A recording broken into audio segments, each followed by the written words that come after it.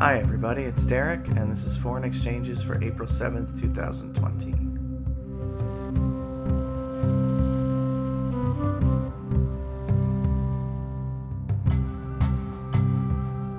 I've got another coronavirus-related interview for you guys today. I'm going to be joined via Skype in a few moments by David Adler. David is Policy Leader Fellow at the School of Transnational Governance. He's the policy coordinator of the Democracy in Europe movement. He's a coordinator for the Green New Deal for Europe.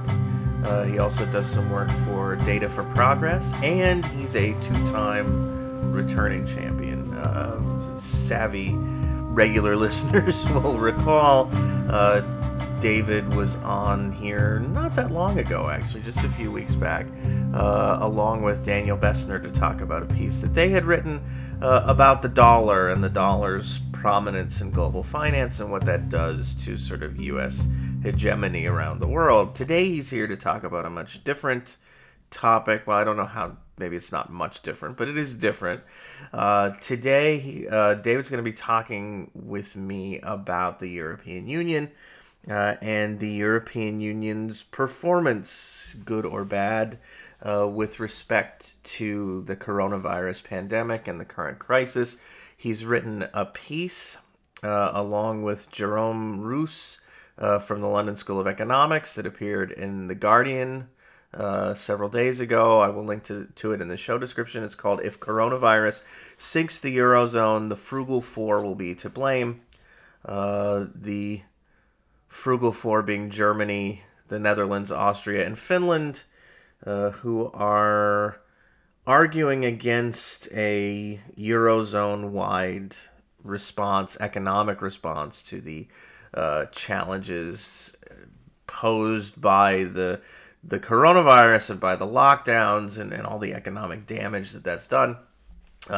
We'll talk about this in more detail, but they're sort of standing in the way of a solution that would help kind of, as with many things about the EU, there's a haves and have-nots sort of dynamic playing out. And the haves don't want to take the measures or take some measures that would help the have-nots, like floating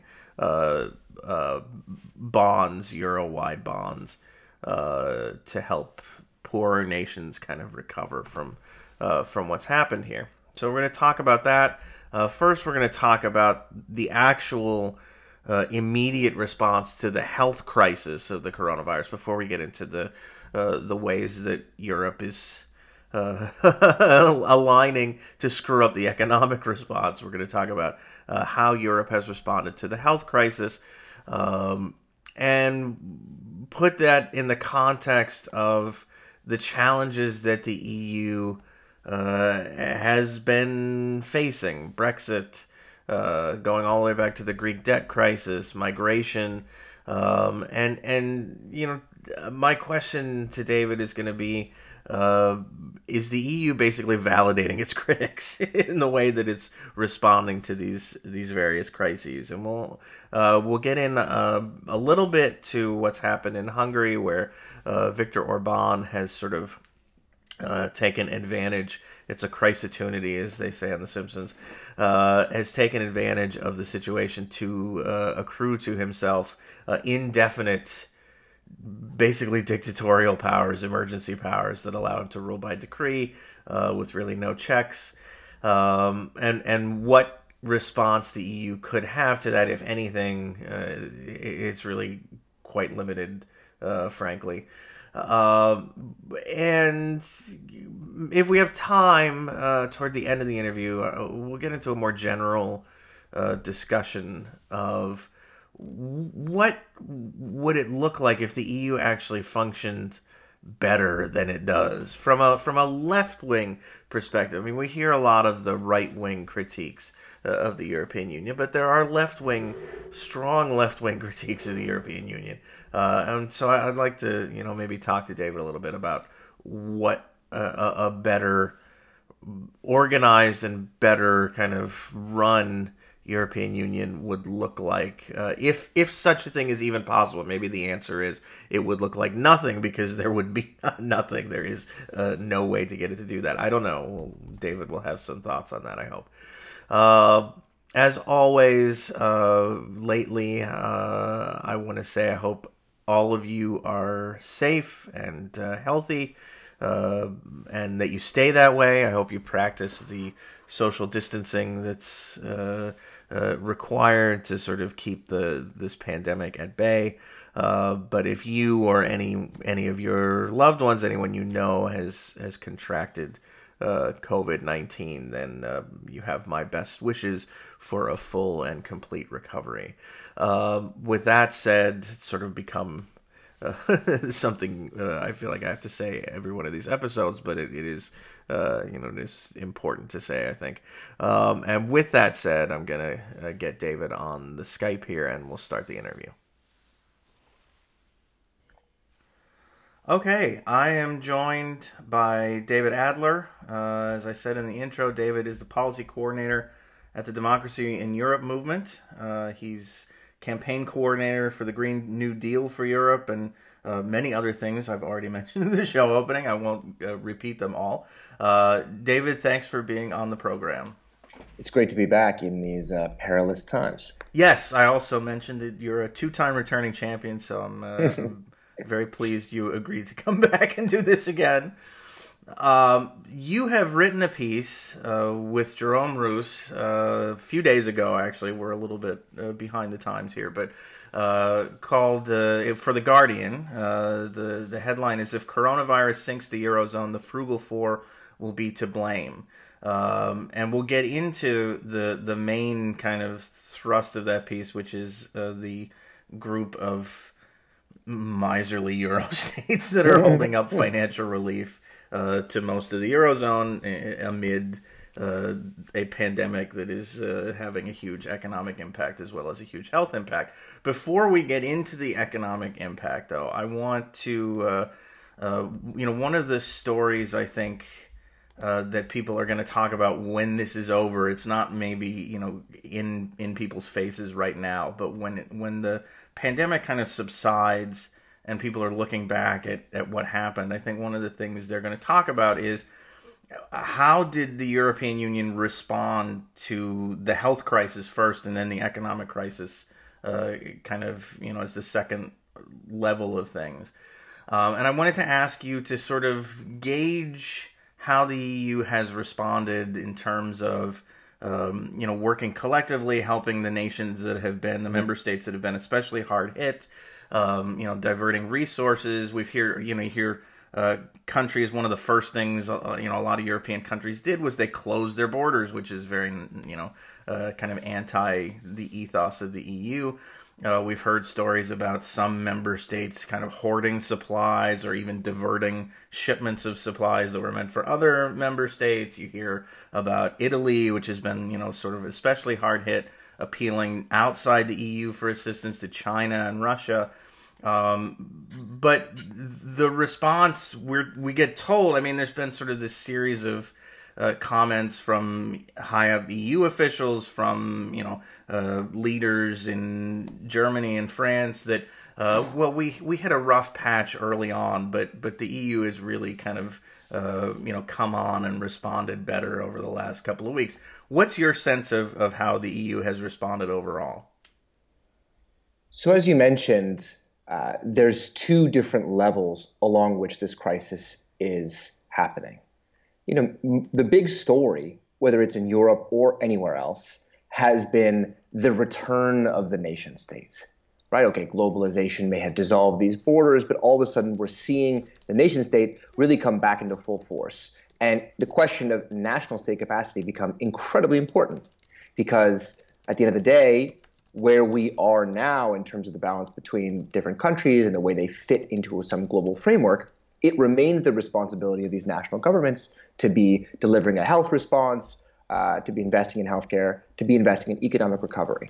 So we're seeing that fortify. And just like you mentioned, the fact that the borders are coming up and have come up, ripping out basically the heart of the European Union's basic convention around the freedom of movement, which, as you mentioned, is such a sacred right here in Europe, of course, tied to the freedom of movement for goods and capital. But the way in which those borders were immediately erected in response to this shows not only the level of kind of creative policymaking that's been required by this crisis, but the importance of national governments in crafting that response and the burden they carry in doing so.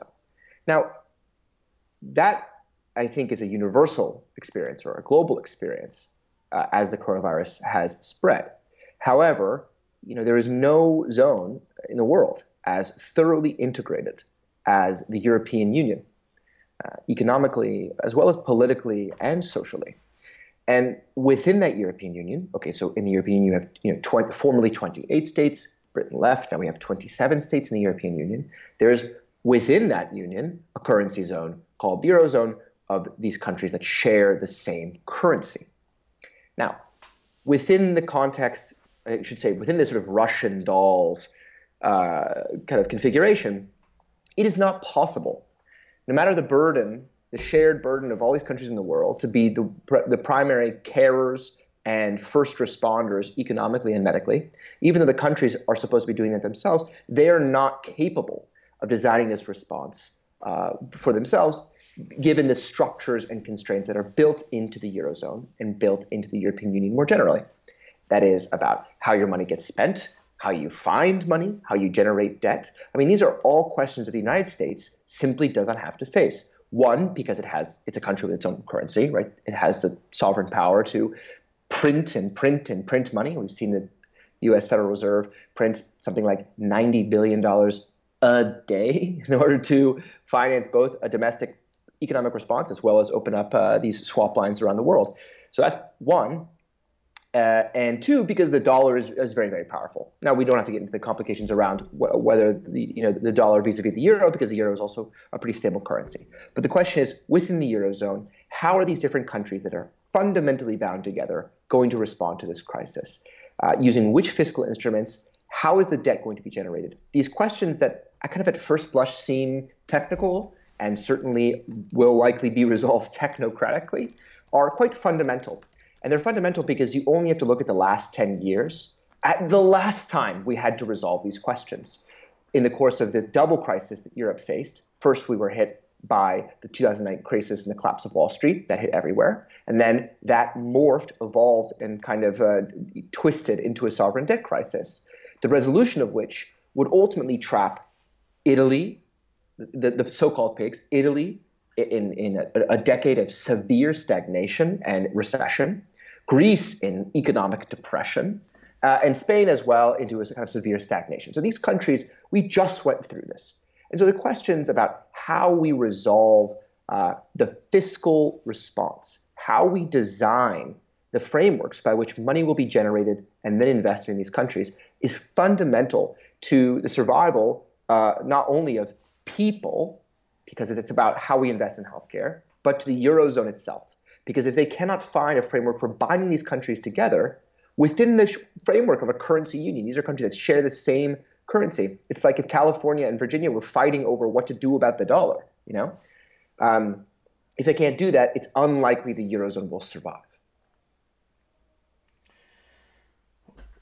And so kind of go into, your piece is in response to a decision last month by, again, you talk about the Frugal Four, which are Germany, the Netherlands, Austria, and Finland, who are holding up a plan to issue a new kind of common Eurozone bond to help provide some support to, again, places that have been really hard hit, Spain, Italy, places that were in some economic difficulty beforehand, as you noted, but have been also kind of harder hit by the pandemic than many other parts of Europe. Talk about what was proposed and what happened.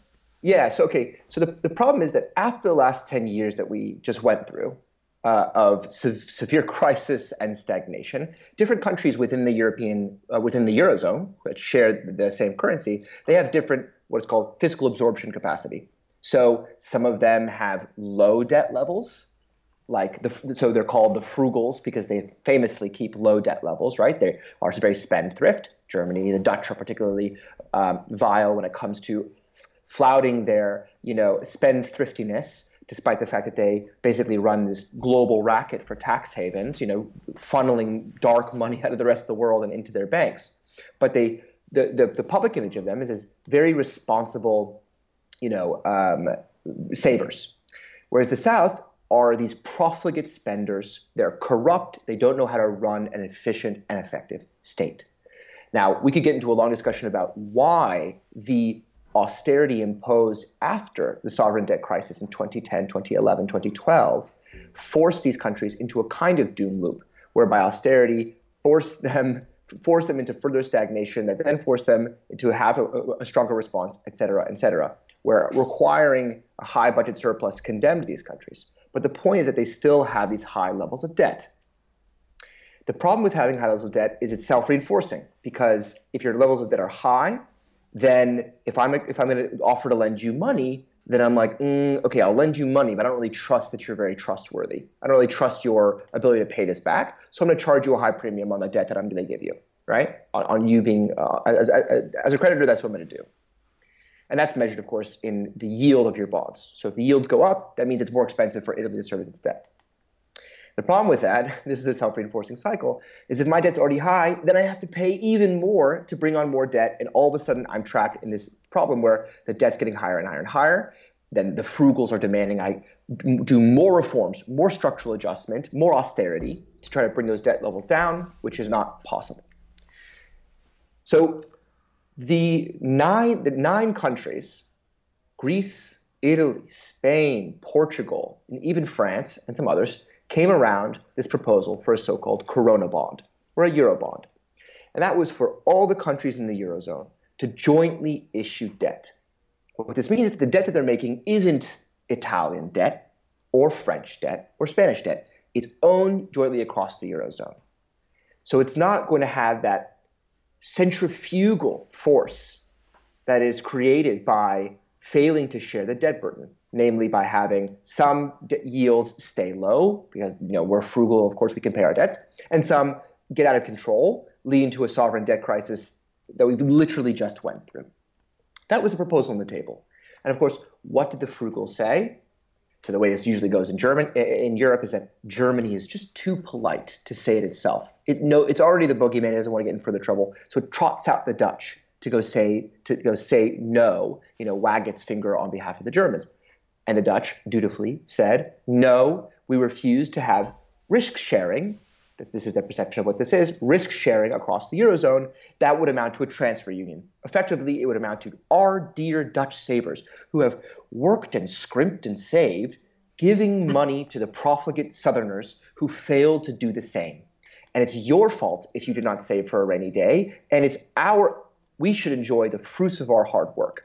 And I get tweets after the piece I wrote being like, excuse me, I'm a 55-year-old Dutchman working my ass off. Our retirement age got extended to 67. Why should I pay for the pension of a Frenchman, of a French train driver, who gets to retire at 52? I'm not going to pay for that. So we're seeing all these old stereotypes come back and flourish. And the question in front of Europe's policymakers, as I see it, is do we kowtow to actually existing prejudice that runs through the Eurozone between the so-called frugals and the profligates, between the North and South, creditors and debtors, Greece and Germany, etc.? Do we bend the knee to that and say, you know what? The politics of this are too toxic now. We have to accommodate them lest we try to create something like a Corona bond. Or do you take the more courageous step of saying, you know what? These politics are themselves the product of the way we have made debt in the past. And unless we create an instrument that can neutralize those centrifugal forces, can actually unify the Eurozone, we are condemned to repeat those stereotypes, condemned to further inflame the North-South conflict that already is riven through the Eurozone. So that's kind of the stakes that we're at. Now that can get dramatized. We like to say in DiEM25, I wrote a plan around the same time with my colleague Yanis Varoufakis, where we basically said, look, either the Eurozone is going to unify on these proposals or it's going to disintegrate. It doesn't mean the Eurozone will cease to exist. It doesn't mean the European Union will cease to exist. It means it will broadly become irrelevant people will no longer have faith in these institutions. They'll no longer invest their time, energy, and political capital in them, and they'll become, just shackles. So this is what's on the table. To go quickly back to your initial point about, okay, the EU is saying they're doing it right. They're certainly doing it better than they did before. You are right to point out that when this started, the EU was committing some of the worst so-called sick and thy neighbor policies we've ever seen. Essentially pilfering masks and medical supplies, and ensuring that they trying to, resist solidarity at all costs in order to provide for national provision. They've gotten a bit better at that, and as it is expected, Trump has, officially come first in terms of the sick and thy neighbor kind of pirate politics of thieving masks out of, airport hangars to redirect back to the United States. Yes. So they've gotten better at this. But this is what the EU does best. The EU does the fudge, and specifically Angela Merkel does the fudge with greater mastery than anyone in the world. Oh, we'll do this. We'll make these emergency funds available to you. We'll create new lines of credit. The Germans now are pushing out this stuff about, oh, no, we care about solidarity. We're going to make these new instruments, Right. But what they say is, we'll give you loans.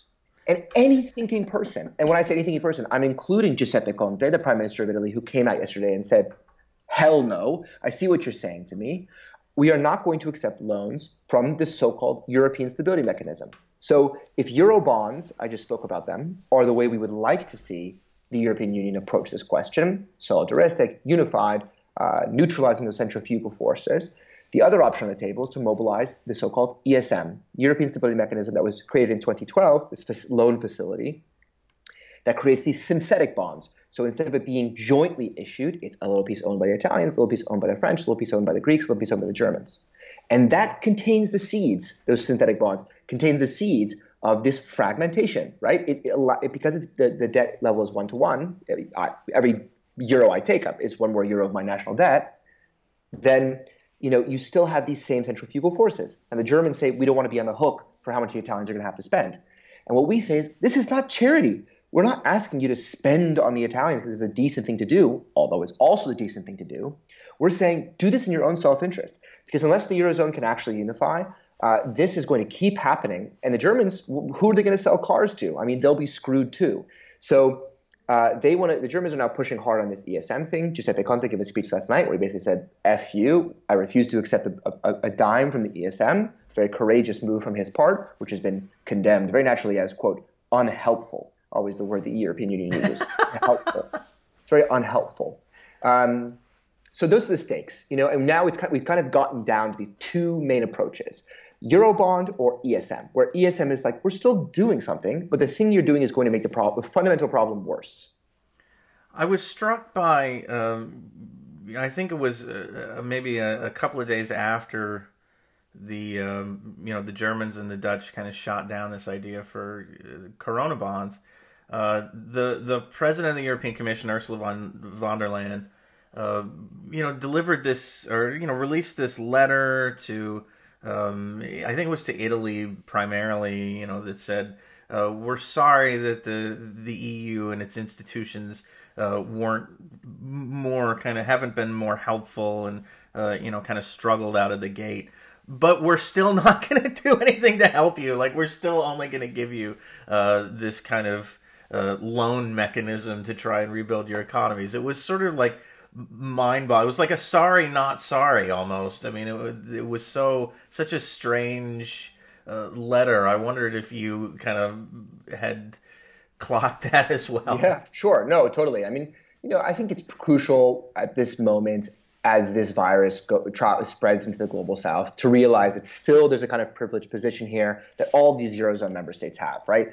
This is not South Africa that can be devastated by a balance of payments crisis because of the ways in which their currency is being massively screwed against the dollar in the course of this crisis, right? Europe's not in danger of investments being evacuated from their economies like that's happening in emerging markets around the world. So there's still a degree of privilege. It's not the U.S. exorbitant privilege, as we spoke about last time I was on the show, but there's a privilege of being in the Eurozone that is undeniable. So I don't want to make it sound more dire than it's likely to be in terms of the economic response. But, fundamentally, what von der Leyen is talking about, it's that fudge. Like there's going to be help for Italy, but is it going to be a poison chalice in the medium term? That's the question, because the virus itself is step zero of this journey, right? Step one is then the snap depression that we're all entering, right? And then step 2 through 15 are the economic recovery and investment in new public health systems that's going to be associated with recovering from coronavirus, right? So, what they're offering is like, yeah, sure, we'll help you. I mean, a loan shark doesn't break your knees before they give you the money. They do it later. And that's the question. Why does Conte say we don't want your money? He's literally going to Frankfurt and saying, fuck your ESM, basically. And why is he doing that when there are clearly needs for money? Because he knows that this is a slog and that these things are toxic. He's not going to touch this money the same way that a lot of emerging markets now are asking themselves, do we want, when you have David Malpass, president of the World Bank, saying we're going to attach stringent structural adjustment conditionality to the loans that we're making, you're thinking, God, I'm screwed either way. I need the money, but what are the conditions going to be attached to this? Now, the smarter minds at the EFT will say things like, Gideon Rachman literally said this today in his editorial. He said, I support the ESM, but of course we need to change the conditionality. No troika, or even the Germans would say this, no troika, light conditionality. But that's beside the point.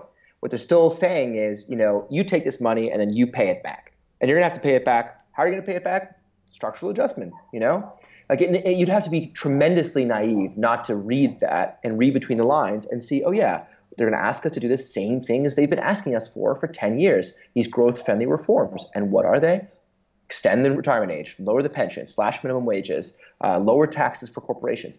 All this stuff that is built into the kind of European Union single market, hyper-globalized view of what is good for capitalism.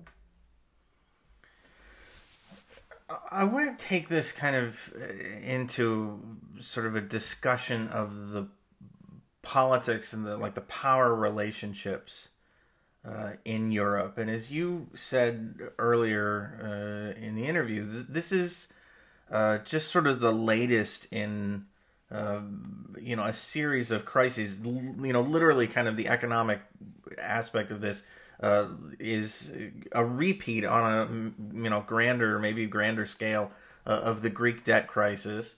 The EU has gone through this so-called, I guess, migration crisis. It's gone through Brexit. A lot of things that have kind of pulled at the fabric of the European Union. And my question is, a lot of attention gets paid to reactionary governments kind of coming to power in places like Poland, Hungary. There was a risk of reactionary government coming to power in Italy that now seems to maybe have temporarily subsided. The rise of far-right parties in Spain and France, elsewhere, sort of in response to things like migration, in response to criticisms that these parties have of the European Union. What strikes me as I'm sort of listening to you describe the relationship here is that a lot of the policies, the kind of Eurosceptic policies or ideas that these far-right parties get so much attention for, kind of nationalism over globalism, us versus them in a sense, there's no sense of solidarity. Those seem almost like baked into the pie already in Germany and the Netherlands, right? I mean, it's sort of, there's a sense of like, we're not in this together, and in fact, we're better than you, and we shouldn't have to lift a finger or, kind of risk anything to help you guys. And I wonder, when somebody like Matteo Salvini or even Viktor Orban, when these guys kind of come to power and insult or criticize the EU and kind of reject, solidarity, is it? Do you think that they're sort of mirroring something that's already happening among the sort of haves, but it doesn't get talked about that way, if that makes sense. It's sort of, that's just sort of the normal discourse. But when it's talked about, when it's the have-nots that are saying these things, that's when it gets a lot of attention. Yeah. Yeah, I mean, I think, it's a fascinating time to look at the politics of the European Union. Last month I think we had two different events that will be remembered by historians who study this period. The first was Viktor Orban's sweeping legislation to give himself new emergency powers, almost unlimited emergency powers, voted in by a parliament that he had shaped with his own hands, and approved by a judiciary that he had certainly had a hand in shaping. So one was the consolidation of an authoritarian regime, a competitive authoritarian regime inside the European Union. And the other was the rejection of the Eurobond. These things, which look on their face like apples and oranges, are fundamentally linked. And they're fundamentally linked for exactly the mechanism that you spoke about, which is that Euroscepticism, at least in the last couple of years, especially in the post-Brexit years, hit the ear at a kind of awkward angle. It sounded ignorant, racist. It sounded out of step with the emotion of economic recovery. That especially the leaders of the European Union were very proud, patting themselves on the back.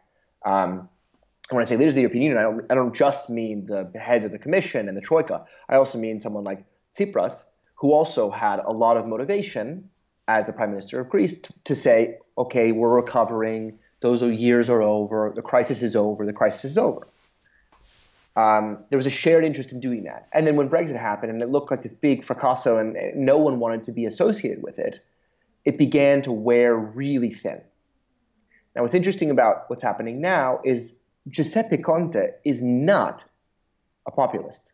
I mean, Pedro Sanchez in Spain is not a populist. The people who signed this proposal for Corona bonds, the people who are standing up and saying, we refuse to accept these ESM loans, these are not populists that can be written off by the establishment as Syriza once was and as Podemos was as well. And certainly as Cinque Stelle and even Salvini's Lega here in Italy were. So we're seeing this, I think, a much deeper conflict here, because it's pitting, I think, establishment against establishment. Certainly, it's South against North, you might say that, but I think it's a bit more robust than that, and coming from different political strains. I mean, what does a neoliberal like Macron have in general with a left government in Spain, and with a kind of confused techno-populist government in Italy, and a firmly right-wing government in Greece? What's the thread there? And so we come back to this relationship between Orban's competitive authoritarianism and the fate of the Eurozone, which is, if this logic of Euroscepticism is going to get so deeply entrenched, and we're going to see, the Euro crisis didn't go anywhere, right? If you look at the structural determinants, the structural factors that first gave rise to that Euro crisis and then sustained it, they didn't go anywhere. The European Central Bank was throwing money at the problem, 60 billion a month, throwing money at the problem to kind of barely keep this European economy on life support. Last year was already heading into recession, not in the South, even in Germany, where manufacturing had dropped off a cliff. So you had these problems that were festering already for 10 years. And now shit hits the fan, and the question becomes, okay, are we going to unify together, or are we going to be riven apart? And when you talk about being riven apart, it's where everyone can see, light as day, not coming from the crazy corners of the populist right, coming from all over the place. There is a fundamental rift. Solidarity only goes so far. And once that really sets in, it's the perfect stage for an Orban to come and take power and say, Brussels is not your friend. The Eurogroup is not your friend. These fora for convening and consensus formation, these are not helpful, productive. Sovereignism starts to really make a lot of sense. So, when we talk about the disintegration of the Eurozone, which they barely staved off a decade ago through very, very creative crisis fighting, very creative policy making, we're not seeing that same spirit. Perhaps it's because they don't see this yet as an existential crisis, but it seems unlikely that Europe can avert that existential conflict once we move, as I said before, out of step 0 into steps 1 and steps 2. Salvini has been quiet, but he won't stay quiet. All of these populists, so-called populists, these figures who want to concentrate power and authority and are very, very comfortable scapegoating the European Union in the name of a more national, exclusive nationalism, they're going to come out of the woodwork very quickly, very vocally, very loudly, and the longer the economic crisis drags on without a sufficient response from the leaders of the Eurozone, the Eurogroup, the European Council, the more oxygen we are giving them. Yeah, it does seem like, I mean, this is going to be on a delayed kind of reaction. I mean, I know there's been some talk about polling shifting in Italy in particular, where Giuseppe Conte's poll numbers are way up and Salvini's poll numbers have dropped, and there's this sort of sense that maybe there's a shift happening here. But it seems more likely to me what you're seeing is, Conte is getting kind of a rally around the flag effect at a time of crisis. But what's going to happen, if there's no relief coming from the rest of the Eurozone, or if the relief comes in the form of these loans that are going to have, bankers from the frugal floor knocking on the door saying, "Where's our money? Where's our money?" That Salvini's bump out of this is going to come later, when the economic struggles are extended and there's a sense that nobody's coming to help, and there's, again, kind of no solidarity. It seems like you're validating these criticisms, as you said. It sort of gives people like Orban and Salvini a chance to say, look, these groups aren't your friend. And I wonder, there have been sort of a slew of pieces now that I've been seeing, sort of talking about the divide between the haves and have-nots, and analysts saying coronavirus could be the final straw for the European Union. How far do you think? How bad could it get in a worst case scenario in your mind? If there's no kind of solidarity on offer from the wealthier states. And do you think, what are the chances it'll get that bad versus, we'll have to wait for another crisis, because there undoubtedly will be another one, to sort of push things in a totally new direction? I am confident that if there is not a response along the lines of a Eurobond, if we go down the same route of basically creating these centrifugal forces of debt in the European Union, the ones we just went through, I have no doubt in my mind that within the next 2-3 years, there will be renewed large-scale political movements along these sort of right sovereignist lines that someone like Salvini will have a lot to work with. And the reason why is because this is not one thing. And the topography of coronavirus right now looks very flat. Everyone is suffering right now with the same set of anxieties, the same set of crisis questions, the same set of variables and uncertainty. That's going to quickly change.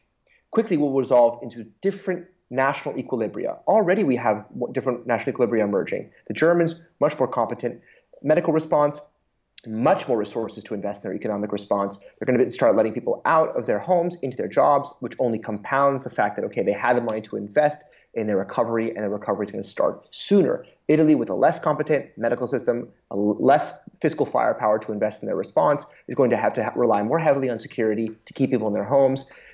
What politics happens then? The Germans will start to look literally like they have their foot on the necks of the Italians. It's not just about it's about this goes back to that point about whether plagues are these great equalizers. Of course they're not these great equalizers. And the longer this thing goes on for, the more those inequalities are going to come into sharper relief, and the more in the context of a currency zone like the Eurozone, where they literally share the same money, it's going to become immediately clear that there's not a shared fate, that the whole premise of a union, currency or European in scale, is a fiction if they cannot actually live even remotely in the same universe of lived experience. So, the question is just, we saw this coming 10 years ago. Many people saw this coming, that if they were going to condemn the South to stagnation and recession, and in the Greek case, depression, that new monsters would grow out of this politically. And they did. We have seen the takeover of full countries by these authoritarian and right populist figures, right? Salvini's number skyrocketed out of this. Why we seem unable to learn those lessons is beyond me. And why smart people are advocating for the same instruments that got us into this mess with slightly less conditionalities attached to the same instruments, to me, seems mad. And, I was just talking to a friend about, we had the classic line from Marx about first as tragedy and then as farce. But there's something farcical about this. It's first time as tragedy and then as kind of supercharged tragedy, or like infuriating idiocy. I mean, there's something kind of infuriating about watching us commit the same mistakes. One of the things that got talked about a lot during the Greek debt crisis, either from the perspective of Greece pulling the plug on the euro and doing going back to its own currency, or the eurozone kind of kicking Greece out, was this notion of what happens if Greece gets booted out of the euro or leaves the euro and in an effort to address the situation. And the thing that kept coming back, the sort of response is it would be so much short-term economic pain that nobody wants to do that. It would be a short-term pain, a lot of short-term pain for Greece, even maybe some short-term pain for the rest of the eurozone. But I wonder, if you have a sense of if things get bad enough, are we going to start seeing a resurgence of kind of movements or calls to at least explore the idea of quitting the euro? I mean, Salvini, did this. This was part of his main pitch for a long time, and then he sort of backed off of it in an effort to go mainstream. But I wonder if that's going to come back. Look, I will be part of those movements for the Greek Federation.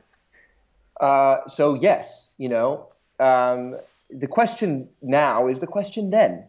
If a country has to go it alone, right? And in the Greek case, the question of solidarity was missing, not just from the total European stage, but even from the same set of southern borrower countries that were being fucked by the same set of troika actors, right? None of them would even stand up for each other. This time, it's a bit. I almost said this time is different. This time feels like there is. You can see it in the 9 governments who are signing up for this proposal for a Corona bond. There is more of a sense of a shared fate between these countries who are infuriated by the financial architecture of this currency union. And so the question then is, can those countries cohere around a proposal for revisiting the debt architecture of the Eurozone, or hitting a detonate button and actually, doing something, leaving? But you get into these standard collection of action problems. It's a really tough thing to do, to wrangle multiple countries at the same time to be revisiting this stuff. But if you're a small country like Greece, you'll get screwed. And it's not just in the passive voice. They'll screw you. I mean, it's not just that that it's difficult to do. It's that they have a strong interest in punishing you for leaving because they want to stanch the bleeding and prevent a domino effect. But if you can say this isn't a domino effect, it's actually just fracture, you can get ahead of that. Now, you don't have to talk about necessarily the euro breaking apart. Two good friends of mine, Ben Judah and Shane Vallet, put out a piece yesterday in the New Statesman and now Mediapart as well, talking about creating a euro bond through a coalition of the willing, just getting a bunch of countries together and creating a new facility where they're issuing bonds together and basically saying to the frugals, fuck you. So that's also a possibility, very slim possibility. But you see, it really comes down to the fact that Europe is held together primarily by collective action failures. Like it's much harder to leave and much more painful and costly to leave than it is to stay, because leaving on your own is very painful. Look no further than Brexit, and they didn't even have the euro in Brexit, right? So yeah, I would be shocked. It is the lowest hanging fruit for Matteo Salvini to pick up the question of Eurozone membership and throw it onto, promise to throw it onto a ballot. It doesn't take a brain genius to look at this moment and say, I think the moment might be right to take a match to all of this dry kindling of frustration with my lack of financial support and the failure of solidarity in the so-called European Union.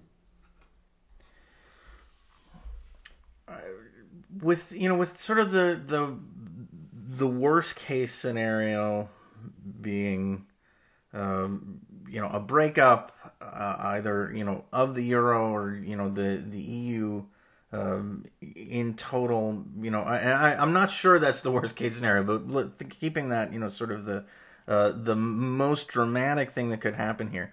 I wanted to ask you, and we can sort of make this kind of the wrapping up part of the interview, but as you look at, not just the response to the coronavirus, although this is, really highlighted a lot of these issues, I think. But in general, as you look at the way that these European institutions have responded to crisis over the last several years, we hear, especially, in the United States, as we're kind of at a distance from this, the criticisms that you hear of the EU are the ones that come from the Orbáns and the Salvinis, the sort of right-wing, anti-migrant, kind of xenophobic criticisms, where the main thrust is kind of about the free movement of people. But there are substantial criticisms and important criticisms, I think, of these European institutions that are from the left. And I wondered if you could maybe talk about those and sort of, even if it's just like a couple of your main kind of criticisms, and what a better Europe would look like from a left-wing perspective. So I should say that I should go in just a couple of minutes, but I'll happily answer this question as a wrap up. Okay. But okay, I'll start here. Many of the criticisms that come from the left of the European institutions are ones that we have covered today, namely that they fail in form and substance to give real representation to the needs of Europeans. Full stop. The Democracy in Europe movement's DiEM25 that I'm a part of,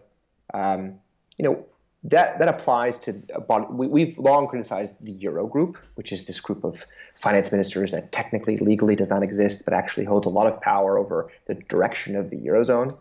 That no one knows what they say, no one knows how they make their decisions.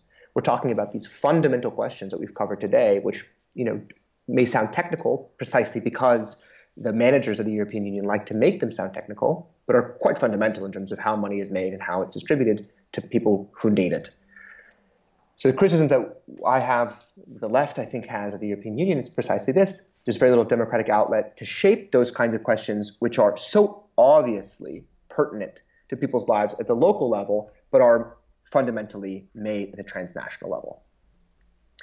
There is no body to do that. The European Parliament ostensibly is supposed to be the democratically elected body who makes those decisions. It is a toothless, powerless parliament, sort of a PINO, a parliament in name only, where the real power is invested in the European Council, which is the group of presidents and prime ministers, the Eurogroup, as I mentioned, the finance ministers of the different countries, as well as the European Commission, the unelected technocratic body that has a lot of power over resources and the instruments that are then deployed in a context of a crisis like this.